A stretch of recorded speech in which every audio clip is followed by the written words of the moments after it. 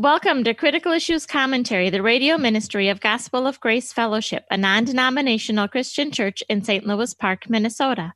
This is Jessica Kramus, your host for this series, and I'm speaking today with Bob DeWay, Gospel of Grace's teacher and theologian, and Amy Russell, a former New Ager and now dear sister in Christ. Now, we've spent the last, I believe, 11 episodes talking about the New Age and her experiences in it, and how this is coming into the church. Today, we're going to finish the story with how God brought her from darkness to light. Now, Bob, you had some verses that you wanted to open us with. Do you want to share that with us? Yeah, I'll share one, then Amy's going to do the other one. The one that we ended with some from John 3 about darkness and light. Mm-hmm. And so here's another one. I think it's very key. John 8 and verse 12. It says, "And then Jesus again spoke to them, saying, I am the light of the world. He who follows me will not walk in darkness, but will have the light of light." So the reason that's pertinent was that Amy was telling us that the New Age promises if you go inside yourself or you get into this altered state of consciousness or do this meditation, you're going to find light. But Jesus came from outside the world as the creator coming to his own creation, and he is the light of the world, and the only way to walk in light is to come to Christ, so you no longer walk in darkness. So another verse that pertains to what we're speaking on is John 12:46. "I have come as a light into the world, so that everyone who believes in me should not remain in darkness." And that verse really rings true for me with everything that I came out of. So after, 20 years of being in the New Age? Mm-hmm. Yes. And we've talked about different times about how the spiritual blinders kind of just started to go up as you abandoned Christianity and sought after the New Age. But God didn't leave you there. Right. What started to change and bring you from darkness to light? Right. I spoke briefly about the final chakra meditation that I had done. So that one was the final one, and I had felt initially that I had awakened my Kundalini power. I felt it travel up my chakras. And in that brief moment, I felt awake and powerful. But then I proceeded to regain consciousness, and I quickly crashed back into reality. And I looked around, and nothing had changed. The feelings then evaporated, and I began to comprehend that it wasn't real. Emptiness and despair took hold, and the walls began to close in. And shortly after that, I began to see and feel a hostile presence around my apartment. One corner in particular was very cold, and when I got close to it, it felt really sinister. And I sensed that I had inadvertently opened a portal. And that night, I was awakened around 4 a.m. to a figure standing at the foot of my bed watching me. And I stood up, I turned on my lights, I tried to shake it off. I went over to my bookshelves where I had hundreds of New Age self-help books, and I just grabbed my Bible that my dad had given me when I was a little kid. I hadn't opened it in 20 years, but I knew that it was all that I needed. So I placed it on my nightstand and went to bed. And the next day I was still obviously shaken. And I called a friend from my energy school who had been raised in a Christian home as I had been. And she had also walked away from God. So I told her what had transpired, and she said her theory of it was that it was probably my projection of my subconscious fears that I needed to face. And I'm perceiving it as an evil presence because I'm still identifying with my Christianity that is trying to process out. So she said, it sounds as if you're in the final phase of a major shift before you can do your healing work. And I hung up, and I knew that everything she told me was garbage. I was trying to reconcile this vacancy that I felt, and I realized it had all been for nothing. And then a verse crept into my head, Psalm 39:5. every man at his best state is altogether vanity. And I felt deep down what that meant, and I hadn't reached some higher echelon of esoteric wisdom. I had just fallen for the devil's lies. And then the wasted years were eclipsed by these hateful spirits I had inadvertently summoned that I now had to deal with. And all my prior dismissing of hell did not negate its existence. These spirits, these evil creatures, did not emerge from some enchanted forest. They were demons from hell, and I knew that. So before I went to bed that night, I said a quick prayer, my first one in many years. I just said, Jesus, if you're here, please help me. And I again woke up to the figure at the foot of my bed. Wow. Yep. And it was not masquerading as some ascended master. I saw its true form. It was a gray gargoyle creature about 9 feet tall with red eyes and long nails. And I laid there frozen. And I telepathically asked it, what are you doing here? And it telepathically responded, you invited me. And I knew that I had. And it said, it's too late. No one can help you now. You're mine. And so I called out to Jesus, and this light appeared next to me in the darkness. And I knew that Jesus was with me. And Jesus said to the creature, she belongs to me. She's my child. Go. And the creature turned and ran. And I was so ashamed and regretful. And I heard Jesus's words. He said to me, why are you digging in the dirt looking for light? Don't you know I am the way, the truth, and the light. No man comes to I am the way, the truth, and the life. No man comes to the Father but through me. And I sat up and I said, I do know that. And instantly the scales of blindness fell off my eyes. John 9:25, one thing I know, though I was blind, now I see. I asked Jesus to forgive me, and he did. Jesus didn't leave me by the wayside. He came back for me. He told me that he had been right beside me this whole time. He was patiently waiting for me to return to him. That's the God I serve, not some far off impersonal energy force, a personal savior, like my personal savior, my savior. So the next morning I was saying a prayer, and I heard the words, call Melinda. And Melinda was a friend of mine from Emmaus Bible College 30 years ago.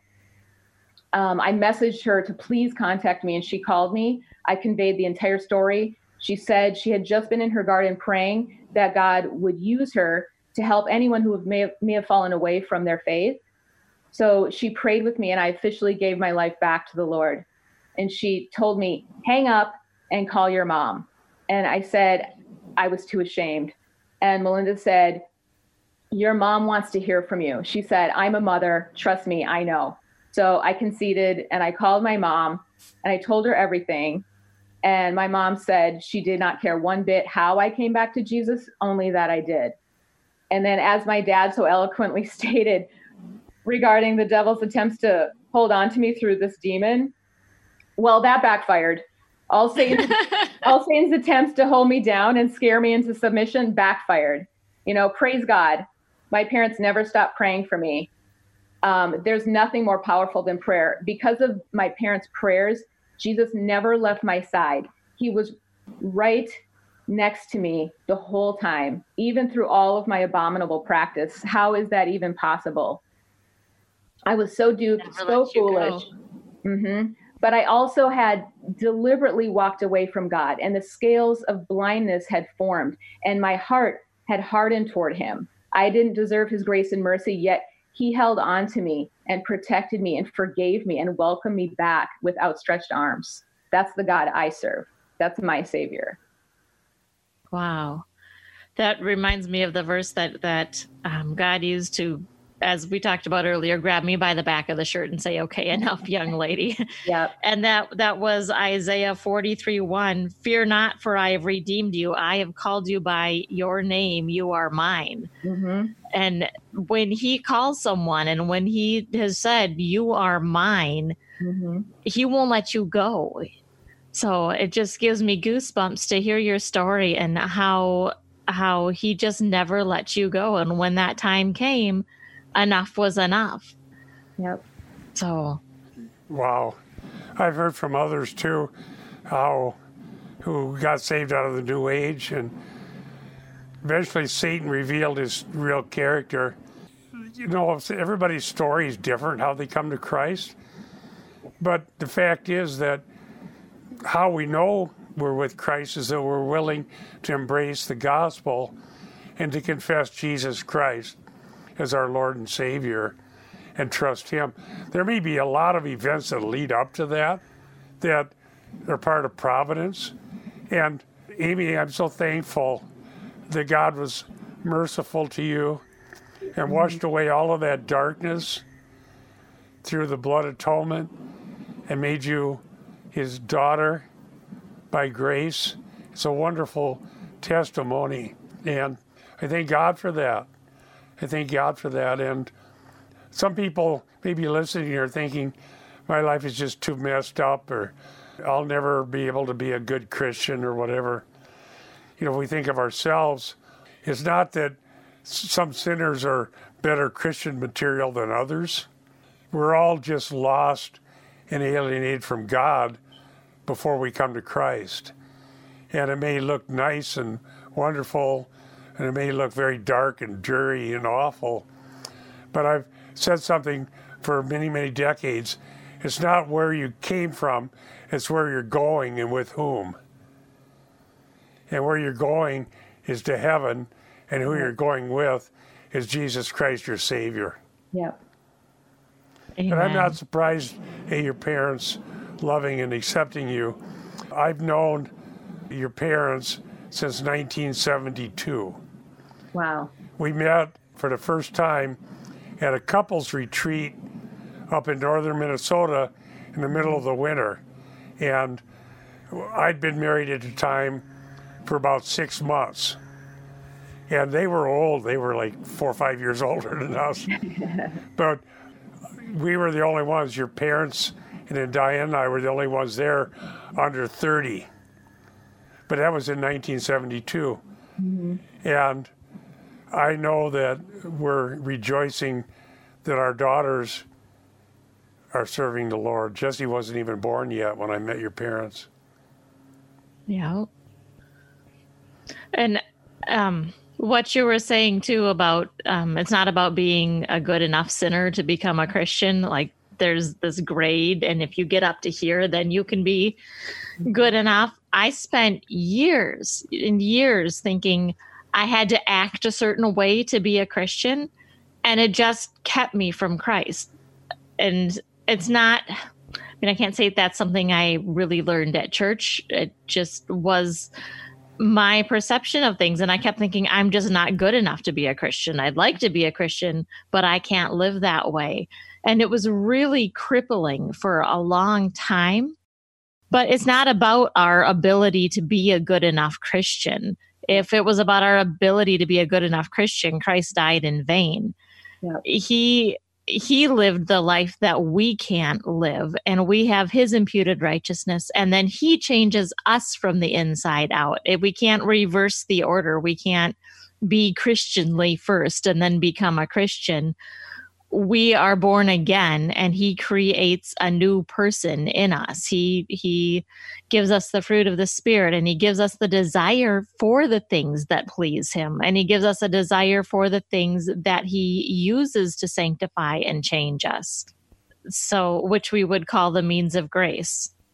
So now my question for you, Bob, I know some listeners out there might be hearing this story and thinking, well, okay, but what about this manifestation of Jesus? How does this work with not having new revelations, or the idea that the canon of Scripture is closed, or dreams and visions? I can just imagine that there's some questions back there. Can you explain the theology of this to us? Well, it's part of providence. And remember, God is in charge of providence. Providence includes all things. Okay? And you see that in Ephesians 1, you see it in Romans 8. God's in charge of all things. even those things are evil. He doesn't cause evil, but he allows it, and he works it all out for the good of those who love God, are called according to his purpose. Now, over the last 45 years, I've heard hundreds of conversion stories. And what happens right up to our conversion it's all part of providence. And remember, providence contains good and evil. So a lot of things happen, okay? There's not one typical story about how somebody gets converted.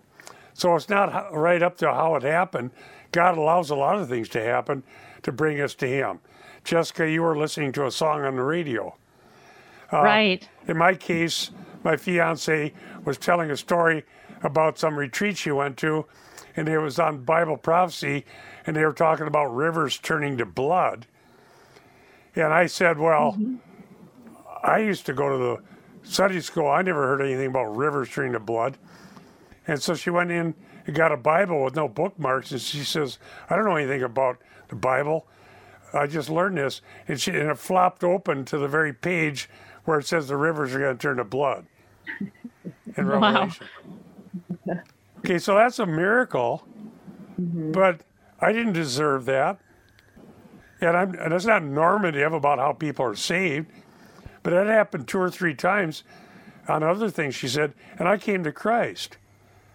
And I deserved to go to hell because I was blaspheming God and Christ, and I was angry. And I've talked to people who got saved when they were in a totally off-base, false teaching church. I've talked to people who got saved when they were in liberal churches, and they're sitting there in the total ridiculous liberal church, but some Bible verse somehow gets through to them, and they come to Christ. There's all kinds of stories. I've talked to people who were in cult-like churches that were way off, but then they realized something was wrong, and they came to Christ and embraced the true gospel. So it's not how you got there. Yeah. It's where you end up. Yeah. Okay? And God uses all things, and he allows all things. That doesn't mean he endorses all things. Okay? You can't take anybody's testimony and then try to recreate that scenario, because that's how it's going to work. Now, we've written articles about other versions of how people should become a Christian, like decision theology. So some churches say, here's a little card. It's in the pew. Now you take the card and you mark a little box that says, I want to be a Christian, and drop it in the offering. And that's how you come to Christ. Now, I've written about that. Maybe they made a decision and checked a card 30 years earlier, and they actually did believe for whatever reason. And so they decide that's how God does it. And some people say, close your eyes, lower your head. If you want to be a Christian, pray this little prayer, follow me, and then you'll be a Christian. And we've criticized that approach. But it doesn't mean nobody ever came to Christ that way. Yeah. Okay? So what matters is that we actually do come to Christ. And Amy, you were so far gone into this Kundalini yoga and so harassed by the demons and so full of darkness. God miraculously and powerfully and supernaturally pulled back the veil, let you see what evil really is, that there's no good to it, and then reveal Christ to you. But how do we know that's a real, valid experience?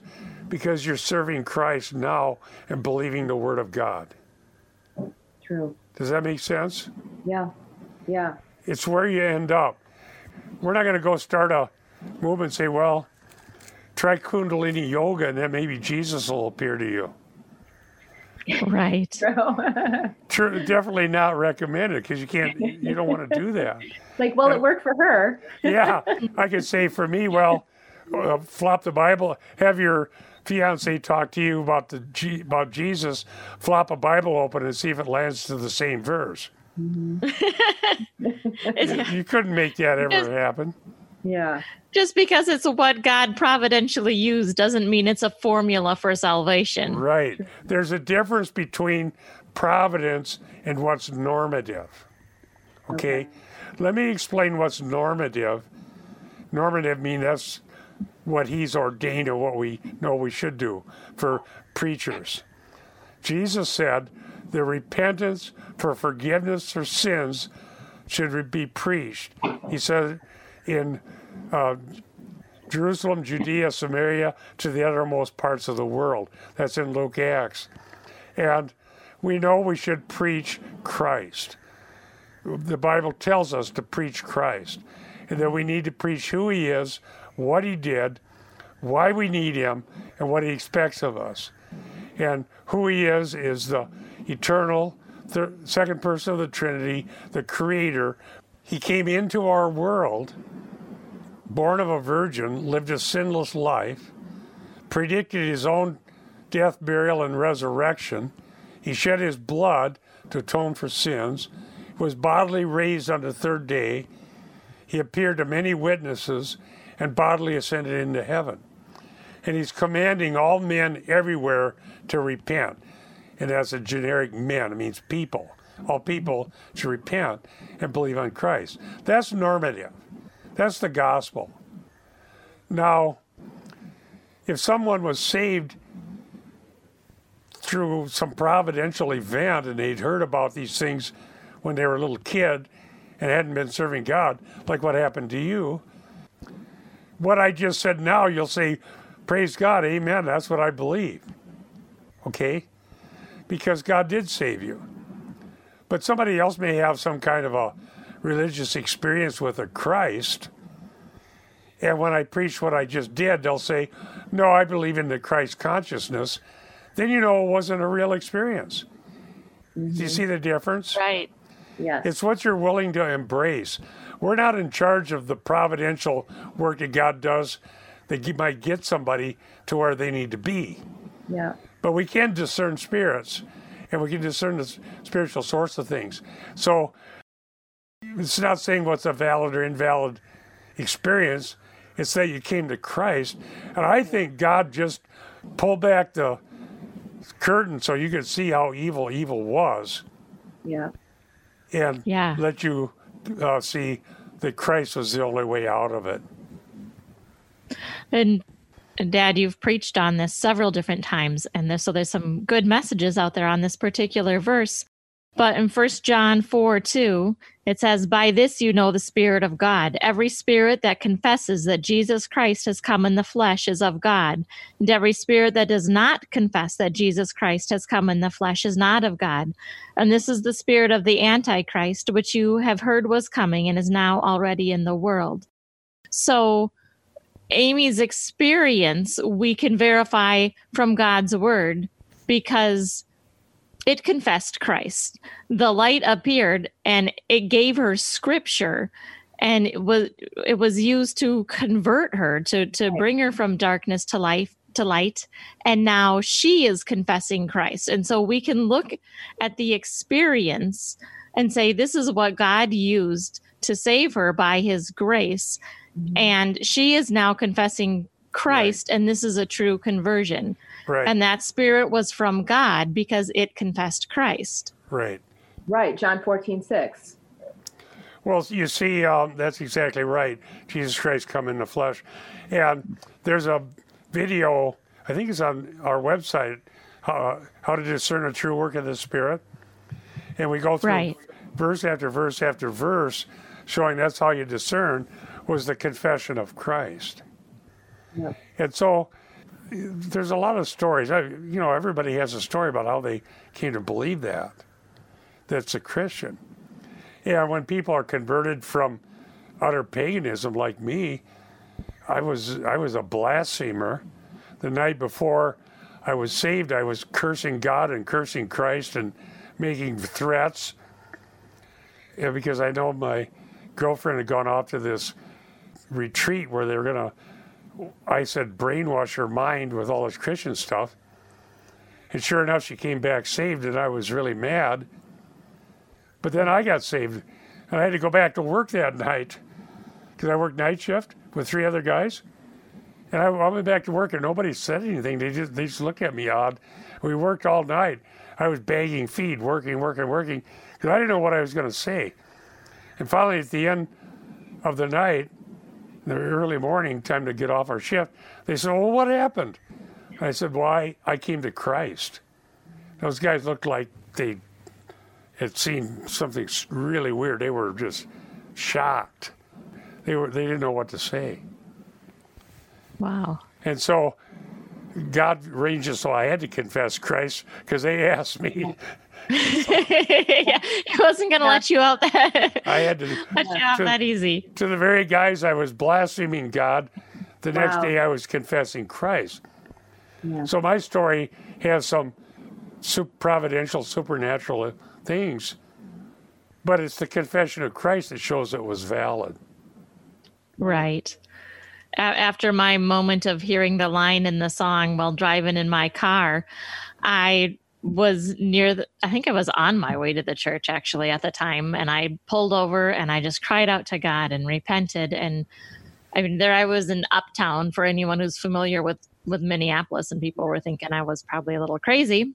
But I got back in my car and I drove to the church. And at the time we had this massive old building that was just south of downtown Minneapolis. And Dad's office was all the way up on the top floor. And I got out of my car and I ran up all the flights of stairs and went bursting into his office. And I said, it's true. It's true. It's all true. And he looks at me and he says, that's what I've been telling you.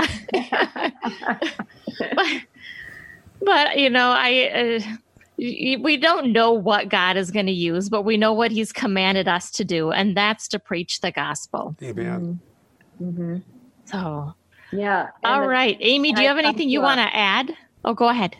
Well, I've tried, you know, like I said, I've told some people out here who asked me, and it doesn't translate. Right away, they go to the Christ. Oh, you found your Christ consciousness. It's like gets lost in translation, but I still have to speak about it regardless, because, you know, it's not up to me to know whose heart it's going to touch. So, but that's the truth. God he was grace. He gave me grace and mercy when I didn't deserve it. So for me to decide who I'm going to tell and who I'm not, it's not for me to say. You know, I need to share with anyone that I have the opportunity to share. And I just wanted to mention again that how grateful I am for my grandparents and for my parents who just kept praying for me, you know, knowing that there was nothing they could say to me, but they continued to pray. And prayer is the most powerful resource that we have. And it kept me protected. Amen. Well, and parents, just don't give up hope on your kids. You don't know what God's going to do and when he's going to do it. And so just pray for them and be there for them and trust God for the outcome. Mm-hmm. And all right. Talking about the kids and the dangers. And this is the dangers. Like when Jesus pulled away the veil, and I saw what I was really getting into. And you don't know that initially. So kids go in thinking it's just all fun and games. It's not. It's really dangerous. And when Jesus revealed to me what I had actually been dabbling in and what I had brought into my life, I couldn't run away fast enough. So it's not innocent fun. And I just wanted to say, to quote the verse Psalm 66, 19 through 20, but certainly God has heard. He has given heed to the voice of my prayer. Blessed be God, who has not turned away my prayer, nor his loving kindness from me. Amen. All right. Does anybody have anything else they want to share before we close? Just thank God for his grace and mercy in Jesus Christ. Okay. Yeah. Amen. Well, we are out of time for this edition of Critical Issues Commentary. We want to remind you that you can access this episode and all years of previous radio programs and articles at our website, cicministry.org. We want to remind all of you out there, as it says in Philippians 1:27, stand firm in one spirit with one mind and strive together for the faith of the gospel. For Critical Issues Commentary, this has been Jessica Kramus, Bob DeWay, and Amy Russell. Thank you for listening.